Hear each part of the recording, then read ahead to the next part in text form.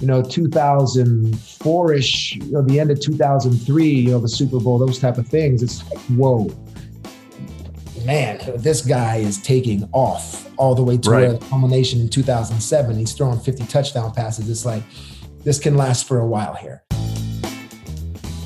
Hey everybody, what's up? Welcome into another episode of Half Forgotten History. Glad you're with us, and we're glad to be partnering with DraftKings this season. Make sure whenever you download and use the app to use the promo code WINGO for the best results. And speaking of best results, my next guest knows a lot about those things. He's a three-time Super Bowl champion and a member of the last team to pull off what the Kansas City Chiefs are trying to do now in Tampa against his old quarterback, repeat as Super Bowl champs. I'm talking about none other than the longtime New England Patriot, Tedy Bruschi. You know him. Bill Belichick on his retirement said he was the perfect player. So he's the perfect guy to talk to about what the Chiefs are trying to do right now, repeat as Super Bowl champs. This podcast is brought to you by Microsoft Teams. Where there's a team, there's a way. Microsoft Teams is helping Priority Bicycles transform the way they work. After closing their New York City showroom, they started doing virtual visits on Teams, and now people from all over the world can come into their showroom. Learn more at Microsoft.com/Teams. So without further ado, let's bring in the greatest shot putter in the history of Roseville High School in California. None other than the guy that Bill Belichick once called the practically perfect player, my good friend, Tedy Bruschi. What's up, Brew? Trey, how you doing? Yeah, high school shot putter, 58 feet, 10 inches. That was my PR. Yes. By the way, it is not surprising at all that he exactly remembers what his personal record was in the shot put from his high school days. If you don't know anything else about Tedy, that is the most on-brand thing. That is the most on-brand thing for Bruschi ever. So before we get into a bunch of stuff in your career, I just have to say, and I mean this, the first time we ever met in a professional setting when you were coming to work for ESPN was the day before the season opener of what, 2009? Or 2008? What was it? Yeah. The 2009 season, I believe the opener was the Titans and the Steelers, I think. Yep. And that kicked off my career where, I really needed help because I didn't know what I was doing. And just previous to the show, when I would ask questions, you would just say, hey, red light, talking football, that's what we're doing. And it sort of put me at ease. So that really helped me out. Well, listen, I mean this sincerely. I've never worked with an analyst who was better, like literally out of the car or out of the parking lot than onto the set than you. No one, I knew from day one that you were going to be great at this. So that's how we got together.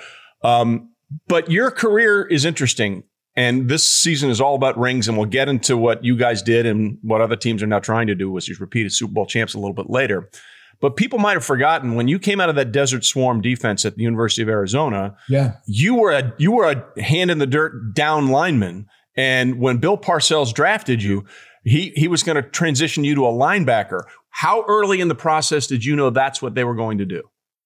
On the draft call, really, and that's when Parcells spent about 8 seconds with me on the phone before he passed it off to Al Groh, the positional coach, the linebacker coach. But he told me immediately I was going to play middle linebacker and help him out on special teams. And, it took me a little self-control to stop from chuckling because I was like, I don't know how to play that, right?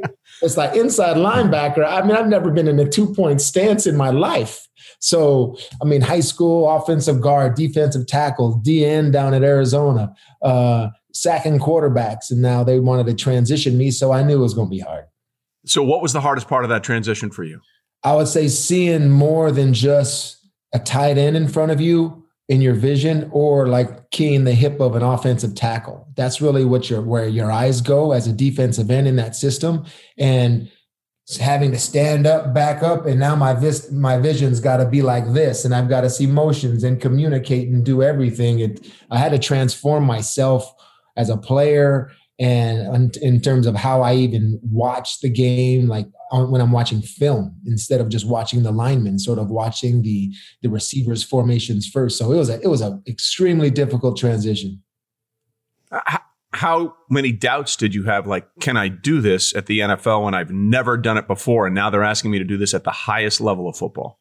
Well, I had confidence that I can do it. I just knew I had to buy myself time because I know that if I couldn't show them that I could still contribute to the team somehow, that that progress, that's very slow progress of me learning to be an off the ball linebacker was so slow that I had to prove some value in the meantime. So that's when they, saw that I could still rush the passer, even from the defensive tackle spot. They created a package called Cactus because I was from Arizona. So when I would come in sub packages and be sort of a joker guy that bounced around and rushed and did pass rush games and covered backs out the backfield while I was still able to contribute on special teams. So I bought myself time doing that. Was there a moment at a practice or in a preseason game where you did something and you realized, I got this. I know I can do this? Yeah, I remember the play right now. I intercepted Drew Bledsoe when I stepped in front of David Meggett, and I was playing linebacker. And Meg, of course, the great, scat back returner, was a great player and was still a very good player. And I covered him in man-to-man, and he broke out on like a 5-yard option route, and I stepped in front of it, intercepted Bledsoe, and it was a culmination of me showing improvement, and then finally making a play on a ball. And then we used to have to be able to drive to practice at the old Foxborough Stadium. It was like a 5-minute drive to either the Rentham State School for Boys or down to the Bubble. And Parcells said, "Hey, Brewski, get in the car." And on our way back after practice, and it was his old Eldorado Cadillac. And what Bill did was talk to me in his car on the way back to the stadium in terms of NFL life and what I had to be and what kind of player they projected me to be and how I could take care of myself, non-football things. And really that moment for me was like, okay, it looks like I'm going to be around if he's making this type of effort with me. So that was like a moment for me. It's interesting because your career really ran the gamut because Parcells drafted you. You guys got to that Super Bowl where you lost to the Packers with Parcells. Then he leaves. Pete Carroll comes in, and you guys had some success under Pete. And then, of course, the reign of Belichick began. How would you differentiate what your Parcells experiences was like compared to the Carroll experience, who, by the way, is a totally different guy and has had massive success in Seattle, and what your reign under Bill was like? Yeah, I'm really grateful to have those three. I mean, I played for 3 Super Bowl winning head coaches. I only won Super Bowls with Bill, but lost one with Parcells. But, Pete went on to win one himself. So, that foundation that I had with Parcells and Carroll really helped because I could see like the seriousness of Parcells, and I could see the energy and exuberance of Pete Carroll, and just that there were different ways to win. Even though Parcells, we lose the Super Bowl. Carroll, we go, I think 10-6, 9-7, 8-8, something like that. We just kept going down. And then 5-11 with Bill's first year. It wasn't a lot of Super Bowl success, but still just seeing different styles, how they handled players, how Bill was with Bill Parcells and Bill Belichick, how it differed, like how they are with the leaders on the team, because Pete was totally different. I don't know how many times, off the field things come into conversations with Parcells and Belichick. It's all about business, but Carroll was more energetic, more personable. So, it was good to see different aspects of head coaches being successful with players. Yeah, I'm not sure you can get more on polar opposites of how Pete deals with his players and how Belichick would deal with his players. That couldn't be more of a 180, right? Right. Even this year with the social justice initiative and how forward Pete was in his press conferences and how, hands-on he was. And Bill was really more of a person that let his players lead the way, sort of giving them support, but let his players lead the way. So that's just different styles, but you're still achieving the same goal. Yeah. And it's all about the team. And that is something that, of course, that was a Bill Belichick staple. I don't care about your personal stats. We're going to do whatever is best for the team. How much of Parcells did you see in Belichick right away? You could see the similarities when Bill was with us in '96, even Bill Belichick, because he was like the bench assistant head coach. But him leaving and coming back, it wasn't night and day, because Parcells has a different style, with players also. But so the structure, the importance of every little aspect of preparation was very, very similar. The coaching staff styles and how they were, mirroring his style was also very similar. So, I mean, it was just, Belichick's a part of a Parcells tree, you know what I mean? So, and that influence was very strong. Yeah. And in what ways were they remarkably different in your mind? Just the fact of the story I told you about Parcells put me in his El Dorado and asked me if I needed an accountant, those type of things. Parcells would sort of dig into you just a little bit more. But he'd show you, he'd love you by digging into you, the insults, the jabs, and then, sort of break you down and build you back up type of thing. But, he cared. That was a little thing that Belichick had to get better at as his coaching career sort of lengthened, and he has. But initially, he had so much on his plate, also being the defensive coordinator, I think that 5 and 11 years, so that a lot of that wasn't there. Parcells took care of a lot of little things head coaches could do. Belichick ended up getting to that, and I think he is, but it took him a little while to realize that. Yeah, and the Super Bowl 36 season, people look back at it now, and I think they look at it differently than when it was happening, because no one expected that out of you guys that year. And it was a rocky start. Obviously, you lose Bledsoe. Brady comes in and does his thing. At what point during that season did everyone sort of embrace the idea that maybe Bill knows what he's doing here? I think, well, first of all, there's the whole, Brady coming in for Bledsoe and then Brady staying in when Bledsoe was ready to go.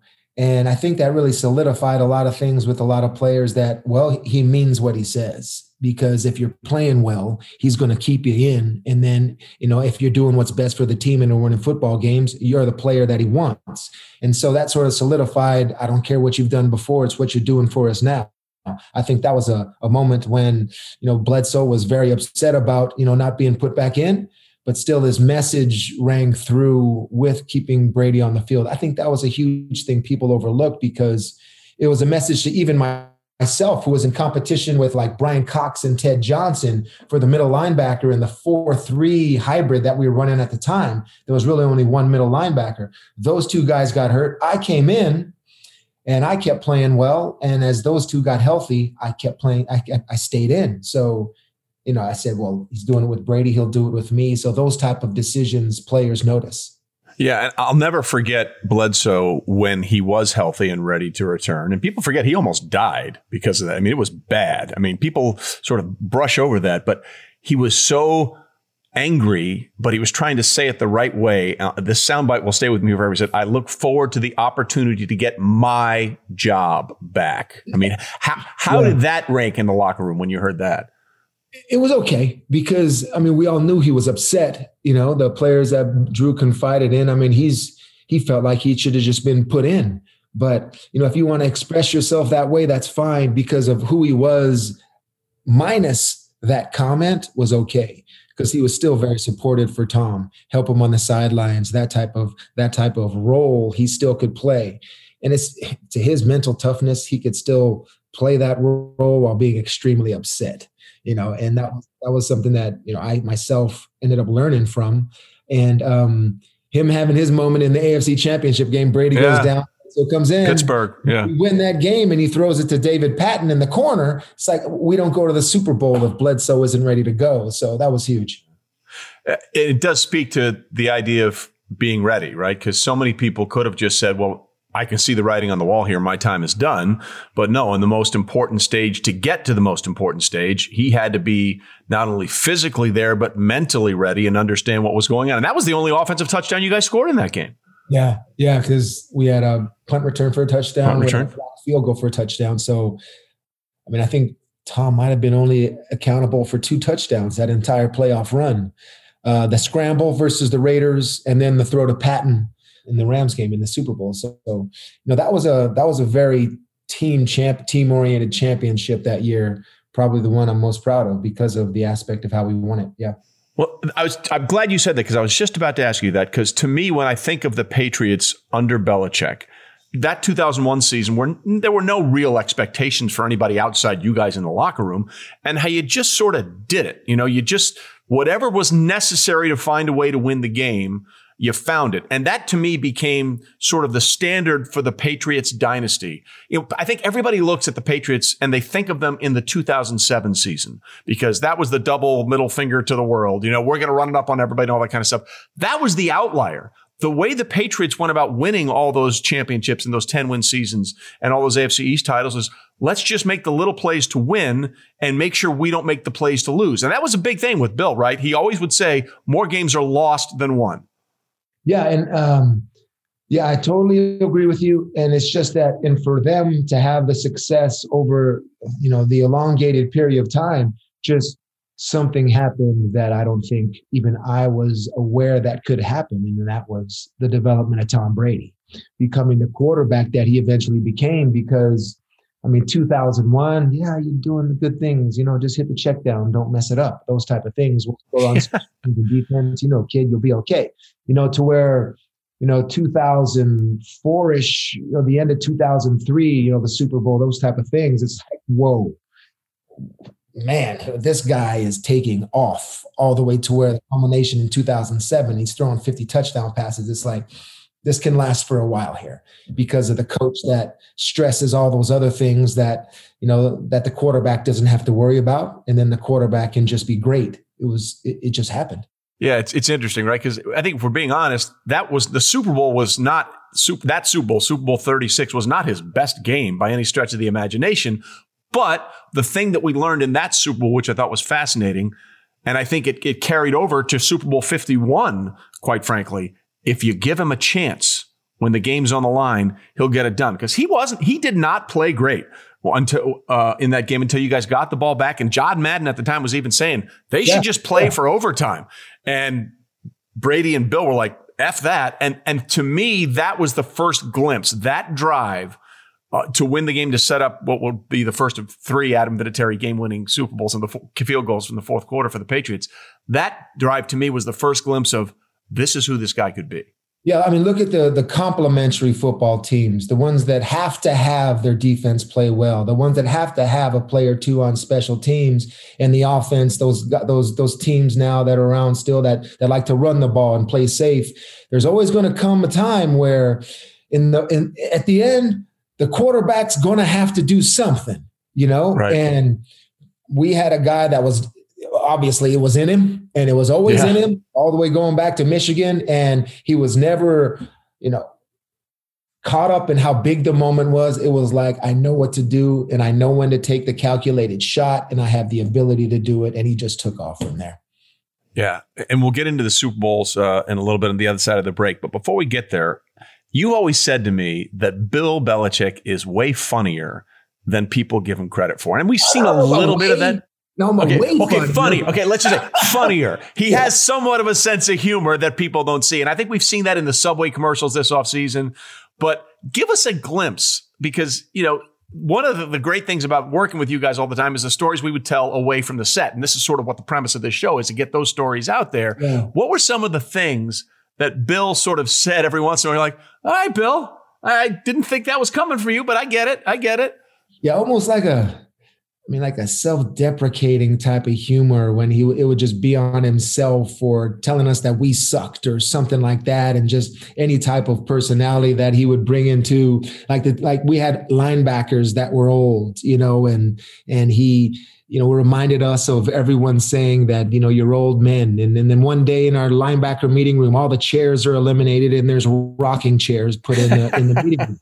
And we had to sit in them the entire year because just those little things that how he'd even use his dry humor to motivate. It was all due to motivate. So, all of that stuff was something that, he's not way funnier than those Subway commercials. That's pretty much it. What you see is what you get a lot of times with Bill. But if you're with him long enough and he knows that you're doing, and he knows that you're a guy that gets it, he'll open up to you. Yeah. And the old line, you told me that once, and I don't know if he was doing it on purpose or not when he was talking about social media and conduct detrimental. What was the line? He transposed the 2 words? Yeah, it was like snap face or whatever. He My face and Spacebook? Wasn't that what it was? Yeah. He knows what he's doing. He knows what the words are.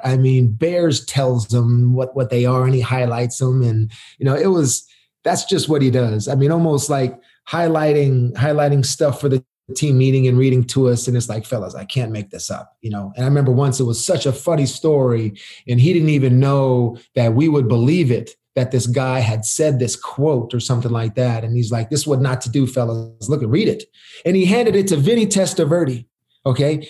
And Vinny, instead of quickly reading it and then saying, yeah, that's what it says, it took him like a whole minute to reach in his bag to grab his glasses. And like he's in there grabbing his glasses, and Bill just he brings it out of his hand and gives it to Brady to double check it because it was just taking too long. But those type of moments, those were fun and memorable. Yeah, and if it was the first Super Bowl that announced you guys as a potential dynastic team, clearly it was the back-to-back Super Bowls that put you guys on that landscape. So why don't we take a quick break? I have your comeback wine here. Just want you to know that. Yeah, this is the first of. One bottle was already consumed, but this is really good. We'll take a quick break. We'll come back. We'll talk about that Super Bowl run of back-to-back years and what that was like. We're coming right back. Stay with us. The 55th big game is this weekend. 55. A game this big deserves a big prize, not just some trophy. To finish off the football season, DraftKings Sportsbook, America's top-rated sportsbook app, is giving all players a no-brainer of an offer. To celebrate football's finale, DraftKings Sportsbook is doubling your money if a touchdown is scored in the big game. That's right. All it takes is for one touchdown to be scored, and boom, your money is doubled. Sounds like a no-brainer to me. And don't forget about DraftKings Big Game Prediction Challenge with up to $55 million in prizes up for grabs and instant prizes for everyone who enters the contest. So without further ado, let's make a couple of picks that might help you win some cash. First of all, the over-under is 56. This is a very tantalizing number because these two teams met in Tampa in Week 12 of the regular season, and it was a 27-24 game. That would have been under the 56. But I think this is going to be all about offense. I would absolutely take the over in this contest. And then the Chiefs open up at -3. Also problematic because when they won in Week 12, it was a 3-point spread. However, I don't think it will be a 3-point margin of victory this time around.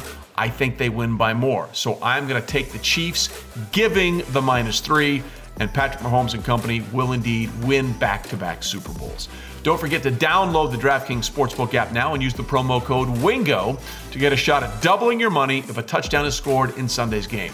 That's promo code WINGO to get a shot at doubling your money in Sunday night's season finale.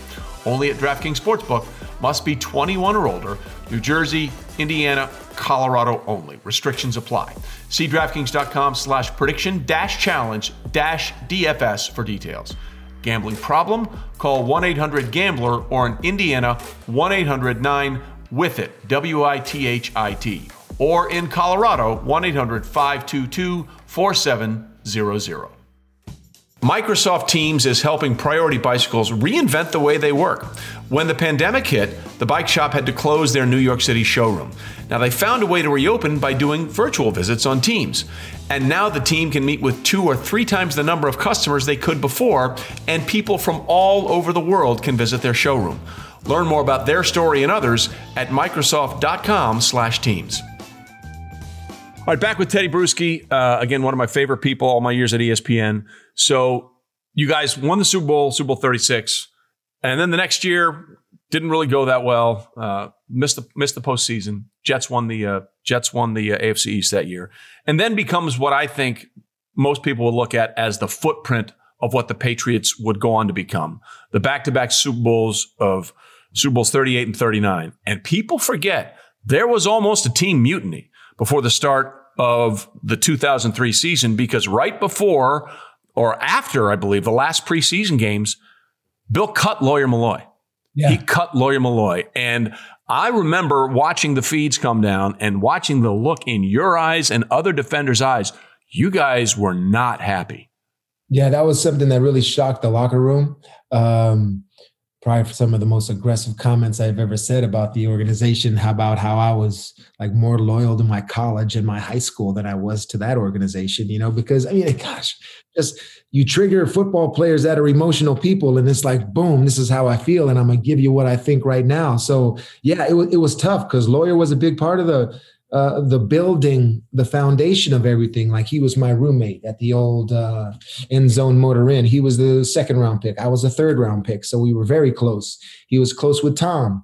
It almost like gave us a sort of a hint of what this is like and what it's going to be, because that was the first of other transactions that you can mark that almost, transitioned us as a different team, maybe a year early or whatever it was, but players moving on to other teams, just me getting used to that's the way it is. And the Malloy example is perfect for that. Yeah. Richard Seymour, one of those as well. But then you go out and lose 31-0. Week 1 in Buffalo, and then the steam is really off. When in that early season, when you guys started putting together wins, did you realize, okay, I think we're past it, and I think we're okay? Yeah, that happened pretty quickly, because after that, I knew we weren't in the right emotional state. It's weird. I've just been texting back and forth with Drew and Lawyer about this also, the emotional state of the team was just fractured. But the game after that was in Philadelphia. And I really thought that the guys were like, okay, that's enough. We really need to move on, like this coach, Bill Belichick, is telling us to move on and beat the Eagles. And the quicker we could get that first win, it was going to help, And so that's why I think that win in Philadelphia, I think McNabb was the quarterback still. I mean, to get that win and like, boom, cut the cord. Okay, we're moving on. I think that really started it. Yeah, and one of my favorite nuggets from that season is you ended up playing Buffalo last week of the regular season, and you beat them by the same score, 31. Yeah, that's one of my favorites. Yeah, Larry Izzo was in for me. He was the special team standout we had, and he made a play in the end zone to preserve the shutout. Guys went wild, but it was fitting how that all went. Yeah. Yeah. So you run through the postseason, and you're going to play the Carolina Panthers in Super Bowl 38. Right. I think people forget how weird that Super Bowl was for a variety of reasons. Because I think for the first quarter, nobody was moving the ball. And then in the second quarter, it was lights out. And then, of course, comes the absolute bleep show of halftime with Janet Jackson and Justin Timberlake. Were you guys aware at all of any of that? Did that filter into the locker room at all? Did you guys have any idea what had happened at halftime? No clue. No clue about the ramifications of, the wardrobe. Unintended nudity in the Super Bowl halftime show. Yeah. We had no clue. This is a family show, right? Yeah. It's the Super Bowl, you get to know what you're going to get at halftime. But not until after the game, when it was talked about, did I even find out. But what we had, a little shock to the system was, I think, coming out for the second half in the streaker. There was the streaker was there too. Yeah. Oh, man. I think it was goldenpalace.com. I have just boom. You are correct. You are correct. It was Golden Palace. This guy had cellophane all over his body. Private area. And it's like, what in the world is going on? I mean, there's a picture of me standing there on the field because I was on kickoff return. This guy is being carried off by 4 security guards after Matt Chatham laid him out. So Matt just, boom, ended the whole chase with the security guards. But yeah, that was a crazy game on the field and off, man. Memorable. Absolutely nuts. And of course, the thing that really set you guys up was John Casey, the Carolina kicker, kicking the ball out of bounds after they tied it up, and you guys get a short field. When you saw that thing go out of bounds, was there any doubt in your mind, hey, we're winning this thing? I was like, thanks. Some plays you remember for the rest of your life. I mean, they're like tackles or something like that. It's like, dude, if I would have just made this one play or made this one adjustment, and that's one for him, because we didn't have to go very far. And I know there wasn't that much time left. So, I mean, that was like, okay, he just made it a lot easier on us. I think it's from the 40s. So yeah, I knew what was going to happen the way Tom was playing. Okay, so you win that one, and then you get set to go to the offseason. How quickly did Bill bring up the idea of repeating, or did he at all? Because Pat Riley of the Lakers in the 80s, when nobody's repeating in the NBA, he went out there on the championship parade and just, I'm going to mention the word repeat. And everyone in the Lakers was like, are you kidding me? No one repeats as champions. Can't we just enjoy this? He put it out there as early as possible. That's the goal. Did Bill ever do anything like that? Yeah, I don't remember him ever talking about repeat championships or doing it again or about how great we were. Players did though. Players, I mean, very, very, very, very quickly. I mean, coming home on the plane, Roman Pfeiffer, who was a great linebacker for us. He ended up bringing me over and talking a little bit about what we could do if we won another one. Dude, we win 3 out of 4 and we'd be a dynasty. And we were talking on the plane ride home about this stuff because we knew we were still good. I know there was an off-seasonal change was coming, but we did it again. That's how we'd be considered. So that talk was, we were aware. We were a very aware football team on the field. Yeah. Yeah. So the reason I bring that up is that's what the Chiefs are trying to do. Talk about the mental aspect of that for a minute. How is it different chasing something as opposed to being the thing that everyone is chasing? Man, I think it's all about you talk about everyone's best effort and everything like that. I think it's really a mental battle of yourselves, really. And can you suppress your feelings of thinking, yeah, we're the best, and we're going to do it anyway because we're good. So it's really suppressing human nature, which is a lot of people can't do because you think about how you were successful in the past and you think it should be the same. You're not really capable of thinking about, no, it can still be different and we can still have success in a different way with different players. So I think that's the biggest hurdle teams have to overcome. We had a great example with Bill because it was almost to the point where he would irritate us about how, he'd treat us as players and like we hadn't done anything. But as long as he was consistent with it, and you're also acting that way in your press conferences, how you are with the media and how you are with the players. Okay. All right. The quarterback also is also a good example. So captains, let's be that way. And all the way down to the kicker, we should have the same attitude. And I think the mental aspect of it is what's toughest. Yeah. And you guys were not the number 1 seed that year. Pittsburgh was. That was Ben Roethlisberger's rookie year where he set the record before anybody else winning all those first few starts. And you guys had to go to Pittsburgh for the AFC Championship game. And it was a frigid, frozen game with a ton of snow. And one of the memories I have from that game is Deion Branch just waving goodbye to the people at the stadium after that big, long touchdown. What was the mindset going in there, knowing that, hey, you guys technically were the underdog because you were the road team, but you were playing a team that you felt pretty good about the matchup with a rookie quarterback? Yeah, so being the underdog really puts the whole back-to-back thing out of your mind and how great you are. So that was easy to use as motivation. But, because Pittsburgh, they're the one that stopped the streak of 21 games in a row. They beat us by 2 touchdowns or something on Halloween, I think it was late in the year, late in October. So, we knew it was going to be very hard, so we had a lot of respect for them. But I think that's a team we disliked even just as much as the Colts, because it was almost like who's the tougher team. And because that's who Pittsburgh tried to be, they try to bully at times, but we were that team also. So that was a game that, I was really emotional after we won that because I just knew how hard it was going to be. I think that's when Rodney Harrison had a pick 6 too. And I think that was the one there. But that beating Pittsburgh always felt good because of who they thought they were. Like even after the first one we won in 2001 and Cordell Stewart saying, the better team didn't win or something like that. That type of thing just rubbed us the wrong way. And we always use that type of stuff to have motivation. Yeah. So we really wanted to beat them.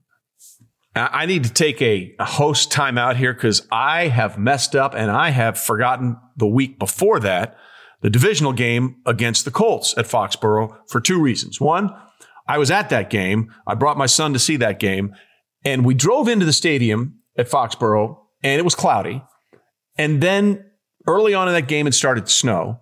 It snowed for the 3 hours of that game. And as soon as the game was over, it stopped snowing. We drove out of the parking lot. We got 5 minutes away from the stadium. There wasn't snow anywhere else. It was like God himself has just decided, you know what? We're going to throw a snowstorm on Peyton and the Colts in this one game because there's no way they're winning in Foxborough in the snow. I remember being around an operations guy, the guys with the yellow jackets, in pregame that were security, and just sort of standing by him, looking up and seeing the snow. And the guy's like, yeah, I think Mr. Kraft has a little hotline to the big man because it's either it didn't snow anywhere else but the stadium. Yeah, because we knew Peyton hated that stuff. It's like, I think it was that movie, The Outsiders, the Socs and the Greasers. Like, they were the Socs, S.E. Hinton. They were the Greasers, and it's like, let's just get all dirty and nasty, and they hate it. So, yeah, we loved it. And you had one of the greatest post-game interviews with Sal after that. You want to change the rules? Change the rules. You want to come into Foxborough? Come on, it's cold. Come on in. Get in here, man. It was only about 30 seconds, but I was like, dang, Brew is fired up, man. Yeah, and getting to know Polian, working over at ESPN was fun. Yeah. So we had fun conversations in the group. All you guys did was grab people and just hold them and all that stuff. And like, hey, we knew the officials, man. They were all from Tucson, Arizona, man. I knew them, so it was always. So then you get to Jacksonville, and that was one of the worst Super Bowl weeks weather-wise. It was like 38 and rainy the entire time. And there was actually one moment where you were still playing. You and Vrabel came over and did a demo on the NFL Live field. So on screen passes. Yep. Yeah, exactly right, on screen passes. And I'll never forget this because you guys were in the green room with us, and I told you that I brought my son Chapman to that game, and we went into the shop at Foxborough. I said you could pick out any jersey you want, and he was 8 years old at the time. And I told him he picked a Teddy Bruschi jersey, and I'll never forget the look in your eye. You looked at me with so much sincerity, and you said, tell him, thank you. It means a lot that he bought my jersey. And I felt like you meant it. Like it meant something to you. It did, because I really believe, like, I remember bus rides to the stadium or whatever, and then seeing people with my jersey. I just thought that was the ultimate compliment, because of, to put a player in their jersey on your back. It's sort of a sign, like, I respect what this guy stands for too. As a player, because I would think that it's not just, oh yeah, give me that number because I like the number. It's like, no, I respect the guy. So for me, it was a huge sign of respect, and I really meant that. Yeah. Well, it meant a lot here. So then you get to the game, and the other iconic image I have of you in that game, and I think a lot of people remember this, is on the field before the game. You and your boys are just running around on the field, laughing, cutting up, tackling. Was that a way of you just sort of ease tension, or were you just wanting to make sure they enjoyed the moment?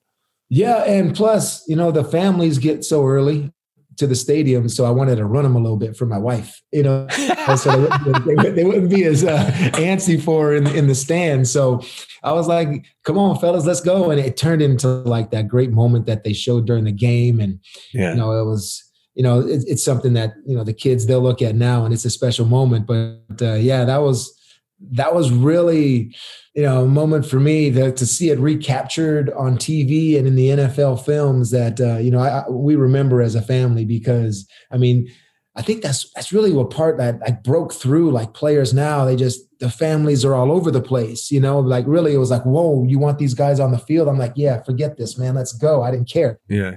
Been here 4 times. It's like, forget it. So it was just something I'll never forget. So the other thing that's come out recently, like the last couple of years, was the incredible Saturday night speech that Bill gave before you guys were going to play the Eagles. And he had stumbled across a little bit of information, and he shared that with you guys on the Saturday night. And what he had found was the parade route and the city of Philadelphia's planning of how they're going to do things after they win the Super Bowl. Yeah. And he really got up there and read the route to you guys and said, and also, the schools are going to be closed and all this kind of stuff. As he was reading that to you as a player, what was going through your mind? You make a team feel disrespected. You got motivation, and that's the way we felt. And, and his style of, dry sarcasm. Hey, fellas, just thought you'd want to know, like this is what it's going to be, Broad Street. And, by the way, also, schools are going to be closed. So it wasn't like, look at this. This is what they're going to do. It was sort of teasing, just sort of like he does, like I was talking about earlier, just sort of, jabbing you with it. So it was highly motivational for us, something that, guys bring up during the game too. It's like, I'm not going to have that parade now, things like that. So it worked. Yeah. That's unusual, right? I mean, would you consider yourself someone that gets motivated a lot by those kind of speeches, or just that moment and that information? Not a lot, because even Bill himself would always stress how that type of stuff isn't important, but then only he knew when to break it out at the right time. So that was one of the few times where he'd bring some of the noise in. His whole thing, there's a sign on the door, ignore the noise, one of those things. So, but then he brought the noise into us so we could use it as motivation. Didn't do it a lot, but he had good timing. Well, it worked. 24-21, you win Super Bowl 39, and you've done it. Back-to-back championships. And then there's a picture actually of you with holding the paper and holding up 3 because it was your third. Yeah, there it is right there. But what did it mean to you knowing that? Because there's winning, but there's somebody wins every year, right? There's winning and then there's defending. And people always say it's a completely different team because some players are going off, all that kind of stuff. But at the end of the day, repeating as a champion is the hardest thing to do. When did it sink in that we did this? We were able to actually pull it off? I think moments I think of like that where of reflection and sort of all encompassing what was possible and what is possible and what you did. I mean, even over the Super Bowl losses and the wins is when you finally get back to your room that night, and it's late but it still takes you a little while to get to sleep, even though it's really, really late. And then you sit there and you just think about everything that you've accomplished. And I think that was the moment for me back in my hotel room after the celebration, after everything, because there's happiness, there's family, there's friends, there's pictures, there's dancing with the trophy and all that stuff. But boom, all the noise is quiet now in your room and you realize like, dang, that's 3 out of 4. And that was my moment in my hotel room. Yeah. And you didn't have much time in that hotel room because you were on the Pro Bowl that year. And you had to hop a flight and go to the Pro Bowl. And obviously things changed dramatically for you at that Pro Bowl because that's when you suffered your stroke. When did you know, wait a minute, something's not right? Oh, that was, I say coming back from the Pro Bowl, I was home for about a day and a half. Okay. Okay. Gotcha. I woke up in the middle of the night with the classic symptoms of a stroke, a severe unexplained headache, numbness down the left side of my body. I'm 31 years old at that point, man. So it's like, no, it's not a stroke. It's not a stroke. I go to the bathroom, come back and wake up later that morning around, I don't know, that would have been late around 9 or 10, but then I couldn't see. And that's something that an athlete usually doesn't have from a football game. I lost the left field of vision in both my eyes, they told me. So that's when I finally ended up calling 911 and getting to Mass General Hospital and them telling me that's when I suffered the stroke. So that was shocking. And that's one of the reasons why the wine is called The Comeback, because of your comeback and you were able to make it successfully back. How nervous were you that you might never play again? I wasn't nervous at all. I thought it was over. It's like, because it had never been done before. It's something medical. It's not like an injury. So I didn't even grasp it mentally that it was possible to do. So, I had a conversation. I don't know when it was, sometime after my stroke, about eventually I told Bill I retire. I'm retiring. So I did that and went home. So I had that sort of cord cutting moment that my career was over. Yeah, but it wasn't. They found that hole in your heart, which was the reason. And that sounds crazy. Yeah, we just got that hole closed up and we're good. I think we're glossing over this like it was a little more complicated than that, right? I know. I think what told me that I could come back was my sight started to come back. And then it was like, oh, yeah, maybe this is possible. I'm starting to feel better now.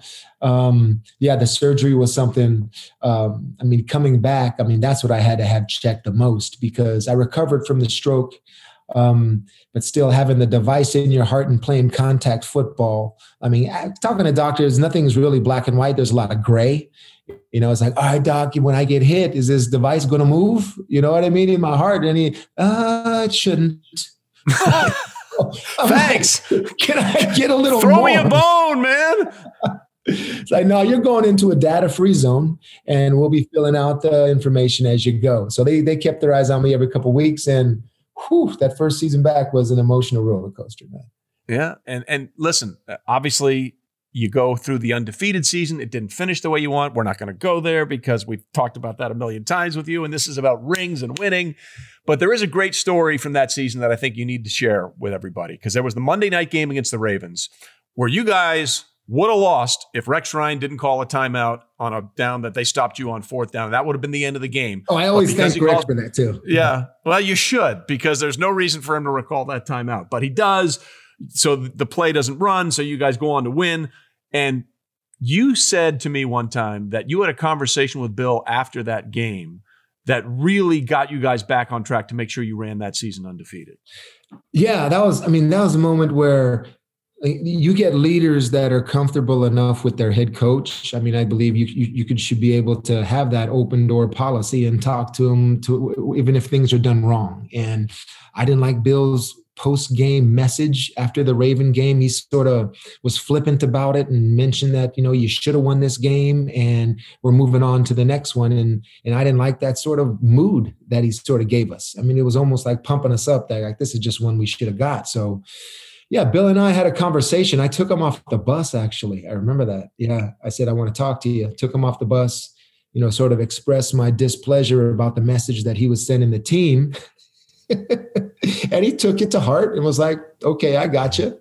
And so I voiced my opinion. And the very next day, which is make this story so funny, is that we got into the team meeting room and he is just pissed. And he's trying to get the guys back refocused, I think, from what I told him. And so he said, turn out the lights. I got some plays for you to look at. Yeah, you won the game, but look at this shit, all this stuff, whatever. So anyway, he's like, and the first play he shows is me. Yeah. It's me and Junior Seau, and we're taking like one false step on a run read. And it's like, how many years of experience do you two have? 50, and you're still making wrong steps. And I'm like, okay, here we go. The reset button's being pushed. So yeah, I think I had a really good relationship with Bill. I mean, one that I haven't spotted, since that. I went through a lot of things with him, his departure, his return, wins, losses, a 5-11 season that a lot of these players with him now haven't really gone through, I guess, until this year. Yeah. He had an open communication policy with me, especially. And that was a good one. That was a good example of it. But you knew that you would be the first example after you brought it up. You had to know that's the way that was going down. What did it mean to you in your retirement that he called you the practically perfect player? I don't know. Was the word practically even in there? It might have been just perfect. Am I shorting you? Am I shorting you? I don't want to short you. For people that don't understand, if you're watching this on YouTube, over Teddy's shoulder is a bowling pin.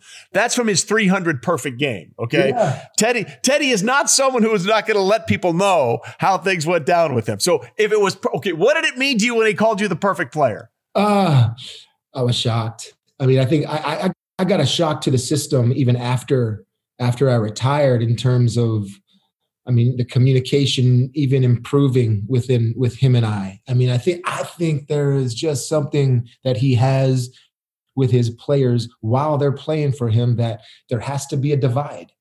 There just has to be, because there eventually has to be the moment where he brings you into the office and says, we appreciate everything you've done for us.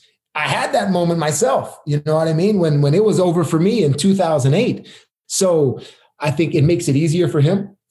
But hearing that, that the ultimate compliment from him and just, he's saying so much positive stuff was really like eye-opening for me, and realizing that I really may be done. I think I am. I'm done now, because if he's saying that now, you're done. So that was a great thing that he did. And, I think our relationship is even, progressed since then. And I think that's just how he sees the player-coach relationship. Well, that divide clearly has worked for him up until this year. And the divide clearly is something that those Patriot teams can still hold above everybody else, back-to-back champs, until someone does it. The Chiefs are trying to. What advice would you give anybody that's in that situation and they're sort of facing that monster right now? Yeah, it's so real for the Chiefs right now. I think the biggest, I have won and lost in every round of the playoffs. So it's like I have so many experience to draw back on, and they've done the hardest thing, which is put them in the best situation going into the playoffs, getting the number 1 seed, getting the bye. What I always would love to watch, even when we were in it and had the bye, because just a little reminder, that wins, that doesn't. So it's good for you. But for them, as long as they don't realize what they're trying to do. Yeah. You know, because if you realize and let it get into your psyche of what you're trying to do, for some it's too big, and for some that's just, you know, a distraction. So keep their minds clear, because they've got the team that can do it. I totally believe that. Yeah. Well, their minds are clear at the moment, and my mind was clear every Friday for a few years, where you, Stink, and I would do the tape-offs on a Football Friday and NFL Live. Maybe one of my favorite moments of all my years at ESPN. Brother, always good to catch up with you. Glad you're well, glad you're safe, and thanks for being on the show, and don't be a stranger, all right? And to more of this. Yeah, to more of this. Yeah. All right, brother. Yeah. Take care, bud. So that'll do it for this episode of Half Forgotten History. Once again, heartfelt thanks to my good friend Teddy Bruschi for his insights on what it will take for the Chiefs to do what his team last did, the New England Patriots, repeat as Super Bowl champs. Coming up, though, on next week's episode, a man that Bill Belichick once said could go into the Pro Football Hall of Fame based on his special teams plays alone. But he also had a tremendous amount of great defensive plays. One of the greatest safeties to ever play the game. From the U, Hall of Famer Ed Reed. That's next time on Half Forgotten History.